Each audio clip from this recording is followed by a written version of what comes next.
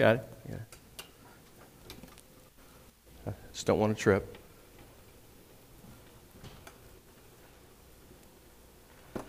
You know, today is the fourth and final Sunday of the 4-sermon series, From One Thing to Another. We've talked a lot about transitions in the Scriptures and in the story of the Hebrew people, and then transitional figures who were not leaders or wealthy people or royalty of any kind, but they played key roles in the development of God's kingdom and the Jewish nation, as well as in the early Christian church. The first Sunday we looked at Caleb and the grasshoppers. We learned that Caleb and Joshua approached the promised land and their spying excursion differently than the other 10. Caleb and Joshua said, we can take the land. We can go and honor God's promise to us in giving us the land, because they knew one thing that the other 10 did not. They recognized the God factor. The week after that, we looked at Ruth and the Wheel of Fortune. And we learned in Ruth's story that there were several people who spun that wheel of her life that could have gone either way. There were things that happened circumstantially and then from others making decisions for her that could have gone very badly or could have gone well. And they continued to move along in a positive direction, to the point where Ruth even was faced with spinning that wheel herself. And that result could have been death. It could have been exile to another country. But it turned out well to where she ultimately became the grandmother of a king.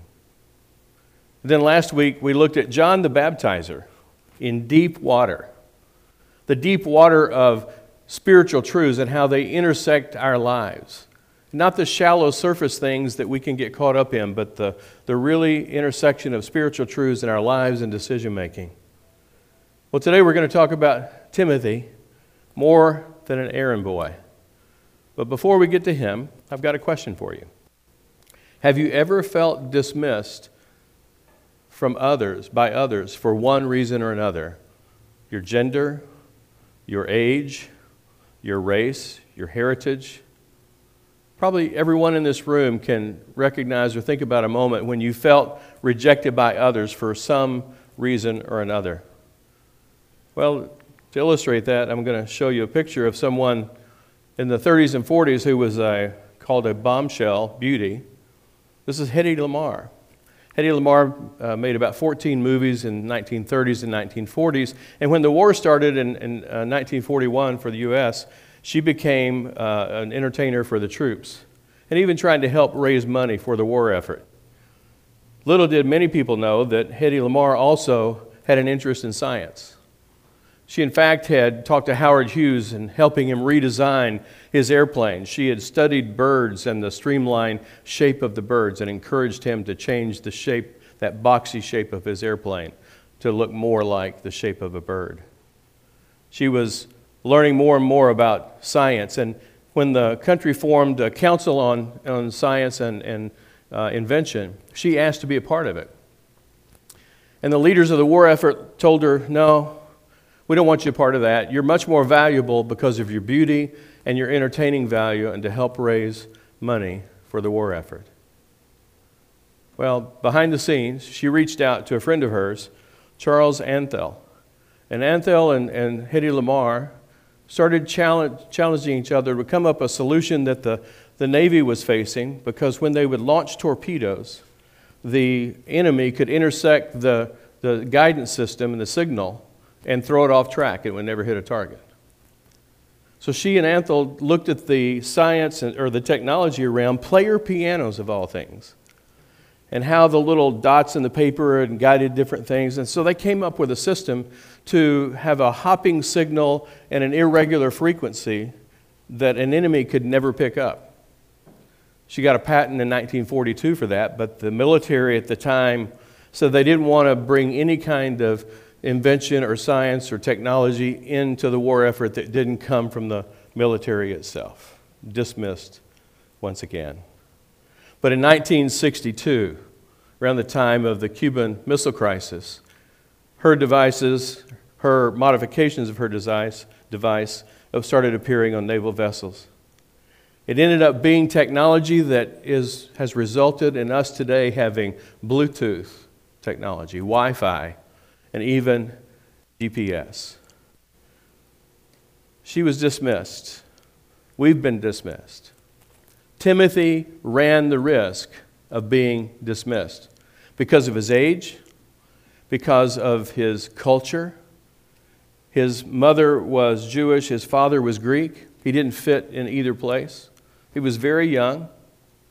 Timothy was born in AD 30, just a couple of years, 2 or 3 years before Jesus was crucified. And he grew up in Lystra and had a mother and grandmother that were very influential. And he became a Christian, committed his life to Christ when he was 19. And he came to that faith because Paul had been in Lystra before and preached, and his mother and grandmother had become Christians then, and then they influenced him. When he was 19, Paul invited him to go on the mission that Paul had. Very young, very unfamiliar with the ways of the world. But being Greek and Jewish, Paul wanted Timothy to be able to relate to both sides. So Timothy allowed Paul to circumcise him so he would be able to relate to the Jews and to the Gentiles. Well, he traveled between AD 51 and 69 with Paul, and eventually was appointed to lead the Christian community in Ephesus. He died in AD 97. He was stoned to death because he was opposing demonstrations for the goddess Diana. Let me read some of Paul's words to Timothy. As I urged you when I went into Macedonia, stay there in Ephesus so you may command certain people not to teach false doctrines any longer, or to devote themselves to myths and endless genealogies. Such things promote controversial speculations rather than advancing God's work, which is by faith. The goal of this commandment is love, which comes from a pure heart and a good conscience and a sincere faith. Some have departed from these and have turned to meaningless talk. They want to be teachers of the law, but they do not know what they're talking about or what they so confidently affirm. They do not know what they're talking about or what they so confidently affirm. That reminds me of the fact that we talk about people being sincere, confidently affirming something. And I've had people say, well, I really respect his opinion because he's so sincere. Sincerity has nothing to do with truth. You can be sincerely wrong, which these people were. This was sort of a shipwreck of faith where they become Christian and they started getting enamored with other types and attracted to other types of truths and myths and legends and started intermingling all of that. And Paul puts his foot down and instructs Timothy, this is what's going on. Stay there in Ephesus so you may command certain people not to teach false doctrines any longer. Well, he goes on and talks to Timothy and says, I remind you to fan into flame the gift of God which is in you through the laying on of my hands. For the Spirit God gave us does not make us timid, but gives us power, love, and self-discipline. So do not be ashamed of the testimony about our Lord or of me, his prisoner. Rather, join with me in suffering for the gospel by the power of God. What you heard from me, keep as the pattern of sound teaching, with faith and love in Christ Jesus. Guard the good deposit that was entrusted to you. Guard it with the help of the Holy Spirit who lives in us.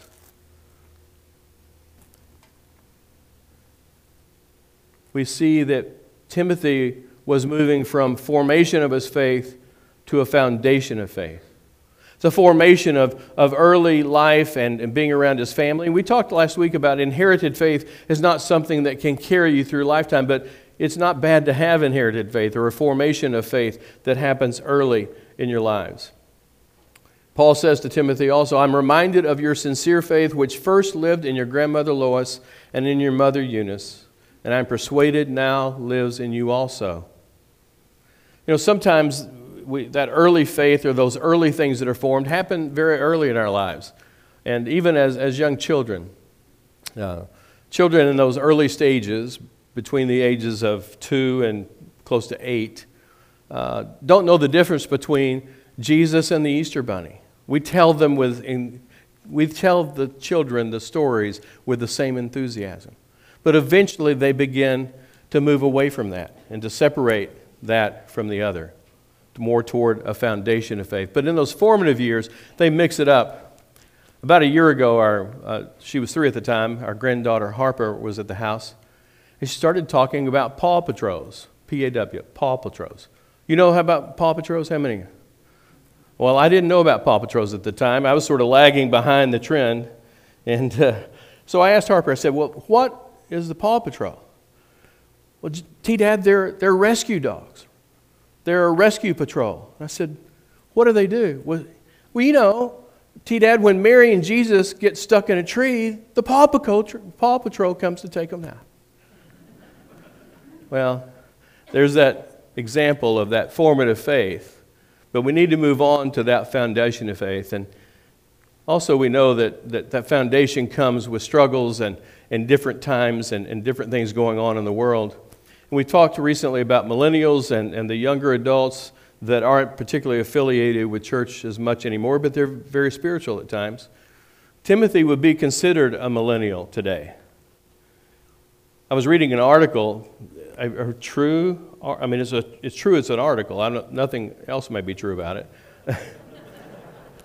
But I was reading this article about millennials, and I thought, people really believe these things? Let me tell you what I'm talking about. Millennials are killing mayonnaise. Now, I take that personally because I'm a mayonnaise fan, but apparently the millennials are kind of shifting away from that. And so somebody's upset. There's actually a Twitter, what do you call it, Twitter stream or whatever it is, one of those things. It's full of comments about this, and people upset that millennials are killing mayonnaise. They're also killing golf. Now, that doesn't affect me much, but with Topgolf and other types of variations on the theme, they're moving away from the traditional golfing because it takes so long and it's challenging, more challenging than what they would like. So they're killing that as well. And finally, not finally, but they're killing real estate because they spend all of their money on avocado toast. Now, how many have ever had avocado toast? Well, I've missed that one, but I'll try it out because it must be really, really good, or they wouldn't be killing off, not spending money on real estate in order that they could buy a lot of avocado toast. And then more seriously, they're killing the church, this article said. Well, I'm not going to put that on the millennials. Nobody's killing the church actively, but maybe there are things that we're doing or that others are doing that are not making it as relevant or not adapting as much as we should. These truths for the foundational faith don't come easily. From formation to building a solid foundation is very challenging.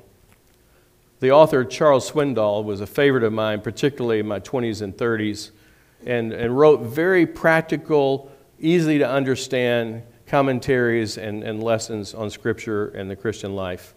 This is what he said. Don't expect wisdom to come into your life like great chunks of rock on a conveyor belt. Wisdom comes privately from God as a byproduct of right decisions, godly reactions, and the application of spiritual principles to daily circumstances. It doesn't come in big chunks. It comes gradually, and it comes from God. We need to build a solid foundation, but it takes time. It's difficult to navigate wet concrete, as this guy found out. It's challenging to navigate wet concrete. We need a solid foundation. We move to that formation, to a solid foundation, and then we need to move on to application. How does this make a difference in my life, in the lives of others, in the lives of those I care about, in the lives of those I work with and exchange daily life with? Timothy's early efforts in Ephesus were focused on applying faith to daily life, both for the believers and also to help establish the community of faith there, building relationships in that community. Back in 2018, Laney and I purchased a home in Indian Springs in Louisville. We decided to renovate and then move in. How many of you think we finished the renovation before we moved in? We said we would never do that. But never say never, that's right. But we ended up having to do that. But nevertheless, I served as sort of the general contractor and working with the subs and all through all of that process, and kept learning from them about there were certain ways to shape things and certain ways to do things that were right. And if you didn't do them the right way, the repercussions could be catastrophic. If you didn't fit this joint just perfectly, the whole place may come down. If you didn't wire that wire just perfectly and just right, the whole thing may go up in flames. Well, there are ways to do things. About a year or so ago, Laney came home. First, let me give a little preface. There were times when she would need to leave to go take care of the grandkids or do other things before I got up. Now, Laney loves to make the bed the minute she gets out of bed in the morning because it kind of puts everything in order, and I'm not going to ask how many of you like to do that. But she likes to do that, keep everything in order. So when she would leave, I would make the bed after I got up. She never asked me to do it. She never told me to do it. She never suggested I do it. But I was just doing it because I knew that's how she liked it. So about a year or so ago, she came home and she said, you know, you don't need to worry about making the bed when I leave before you. And I said, really? She said, yeah, you don't need to worry about it.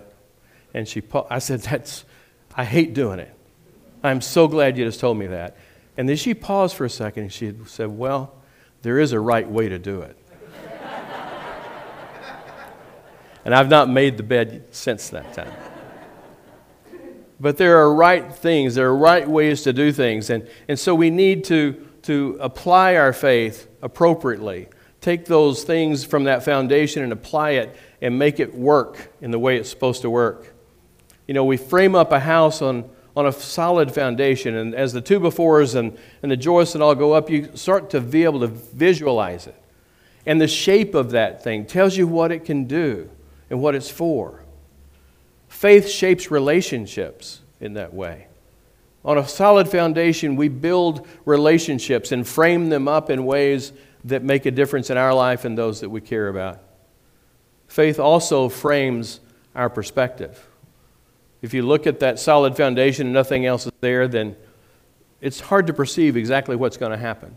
But as the framing comes up, we begin to understand the perspective and what's going to happen and what it's going to look like. I'm fascinated with movie making. Let me pull up a slide here for one. What's that from? Indiana Jones? Okay. Look at all the stuff going on behind him. Harrison Ford. It fascinates me by how a director can have all of this going on, but they see in this frame what it's going to look like on the screen. And that's challenging when you're trying to block out everything else. And you look at all the chaos. I think a guy's talking on the phone back here, and they're trying to shoot the film. This is what we saw on the screen. Totally different. Totally different. So when we're utilizing our faith and applying our faith, how's it framed in your life? Is it full of that chaos in the background and other people not paying attention and you trying to navigate in the midst of that confusion? Or do you frame it up simply the way it needs to be so it's clear, you have clarity and understanding of how you're going to apply your faith in that circumstance? That's what we're called to do. We're called to apply it in a way that makes a difference. And then we need to learn to adapt. We move from application to adaptation. For faith to have lasting impact, it eventually must adapt. In 1 Timothy, he was given specific instructions by Paul, some very specific about certain things that were to happen in the community of faith. But times have changed. You know, our demographics change, our economics change, our culture changes, our societal norms change. Faith either adapts or it's going to disappear. You know, the dwindling church membership may be partly to do with the fact that the church has behind and lagged behind the adaptation that it needs. Now, you don't change everything, you don't adapt everything, but we we hold on to more things than we need to that might need to adapt to impact the world. Because there's really one essential truth. Everything else is on the table for adaptation. The one essential truth: God was in Christ reconciling the world to God. And God gave us the ministry of reconciliation. That's it. Everything else, at the end of my life or your life, my relationship with Jesus Christ, that is the one thing that matters. I may take communion differently than you. I may exercise my faith in a different way than you. I may hold on to ceremonies and rituals that you don't, or I like more than you, or do it differently. None of those things matter at the end. Now, they're not unimportant to us, but maybe some things need to be adaptable more in order to be effective. That essential truth is what we must cling to and be willing and free to adapt as the world and the community and the culture evolves. Listen to what Thomas Aquinas had to say. 3 things are necessary for the salvation of man. Let's go back. 3 things are necessary: to know what he ought to believe, to know what he ought to desire, and to know what he ought to do. Our world changes every day. And if we move from one thing, formation, all the way to application, the application of faith becomes ineffective. If we don't adapt, it becomes ineffective. Adaptation is the cornerstone of that building on solid ground, on that solid foundation. In order for us to have an impactful life, and for as a community of faith, for us to be able to impact our community and those around us. Our world is so different than Timothy's. Think about that. 2,000 years ago. That's a long time. And the world has changed dramatically. But that essential truth is the same truth that Timothy committed to. It's the same truth that his mother Lois and his grandmother Eunice had committed themselves to. And it's the same truth that we have embraced.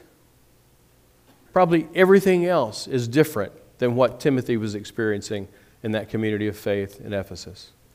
Every ceremony, every activity, probably different than anything else we do.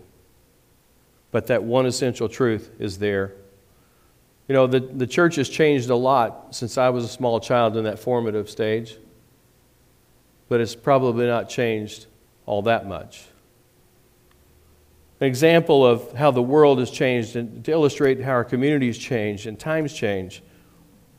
This is a picture of the graduating class of the College of Pharmacy from Ohio State University in 1960. In that picture, there are 29 people, 6 are women, and 2 are people of color.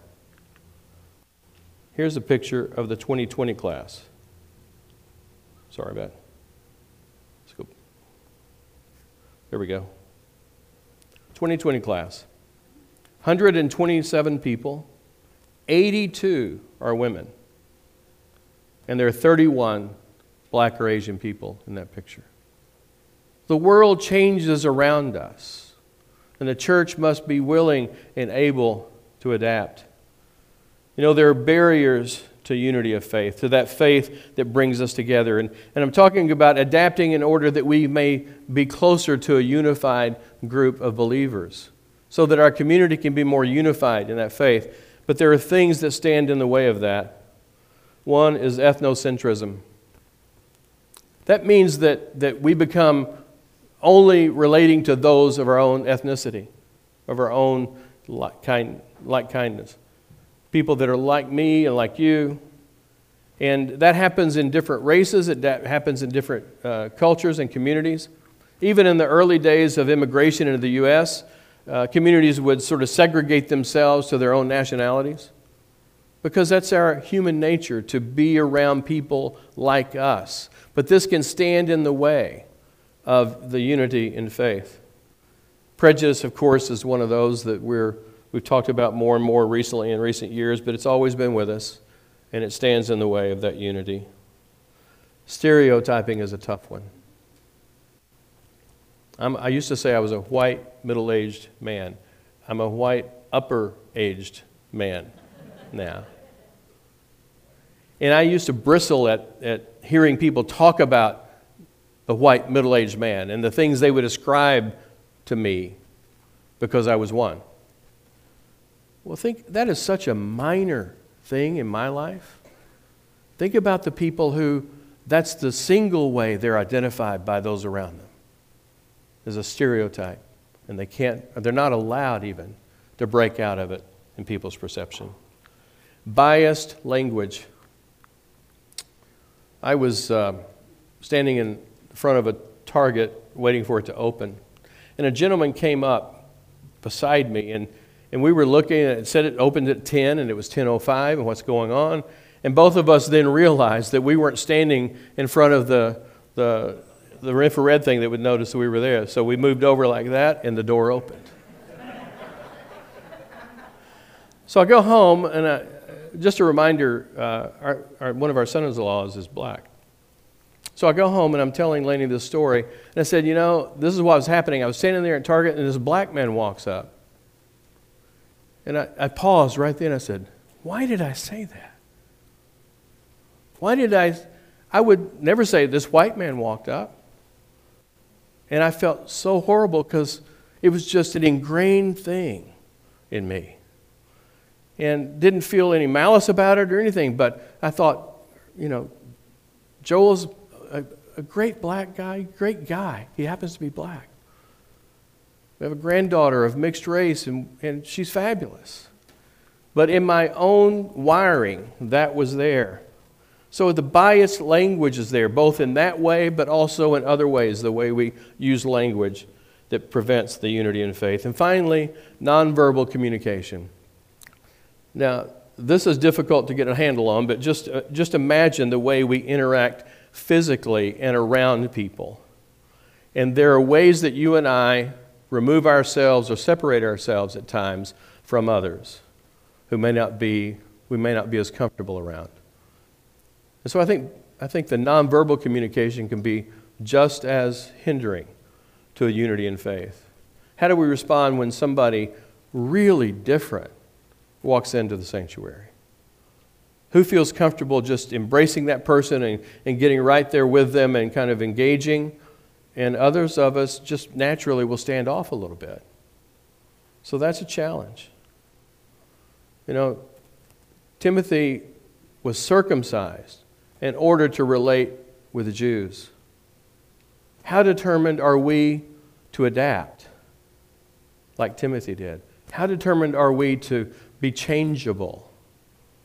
But also, how determined are we to cling to that true, essential truth in Jesus Christ, through coming to relationship with Him and relationship with God? Today's takeaway is this: faith formation, foundation, application, and adaptation are necessary for accomplishing the ministry of reconciliation. Without each stage of that, we will not fulfill the mission Jesus gave us. J.R.R. Tolkien said this: I do so dearly believe that no half-heartedness and no worldly fear must turn us aside from following the light unflinchingly. In John, we heard, in Him was life, and that life was the light of all mankind. Let's follow that unflinchingly. Amen.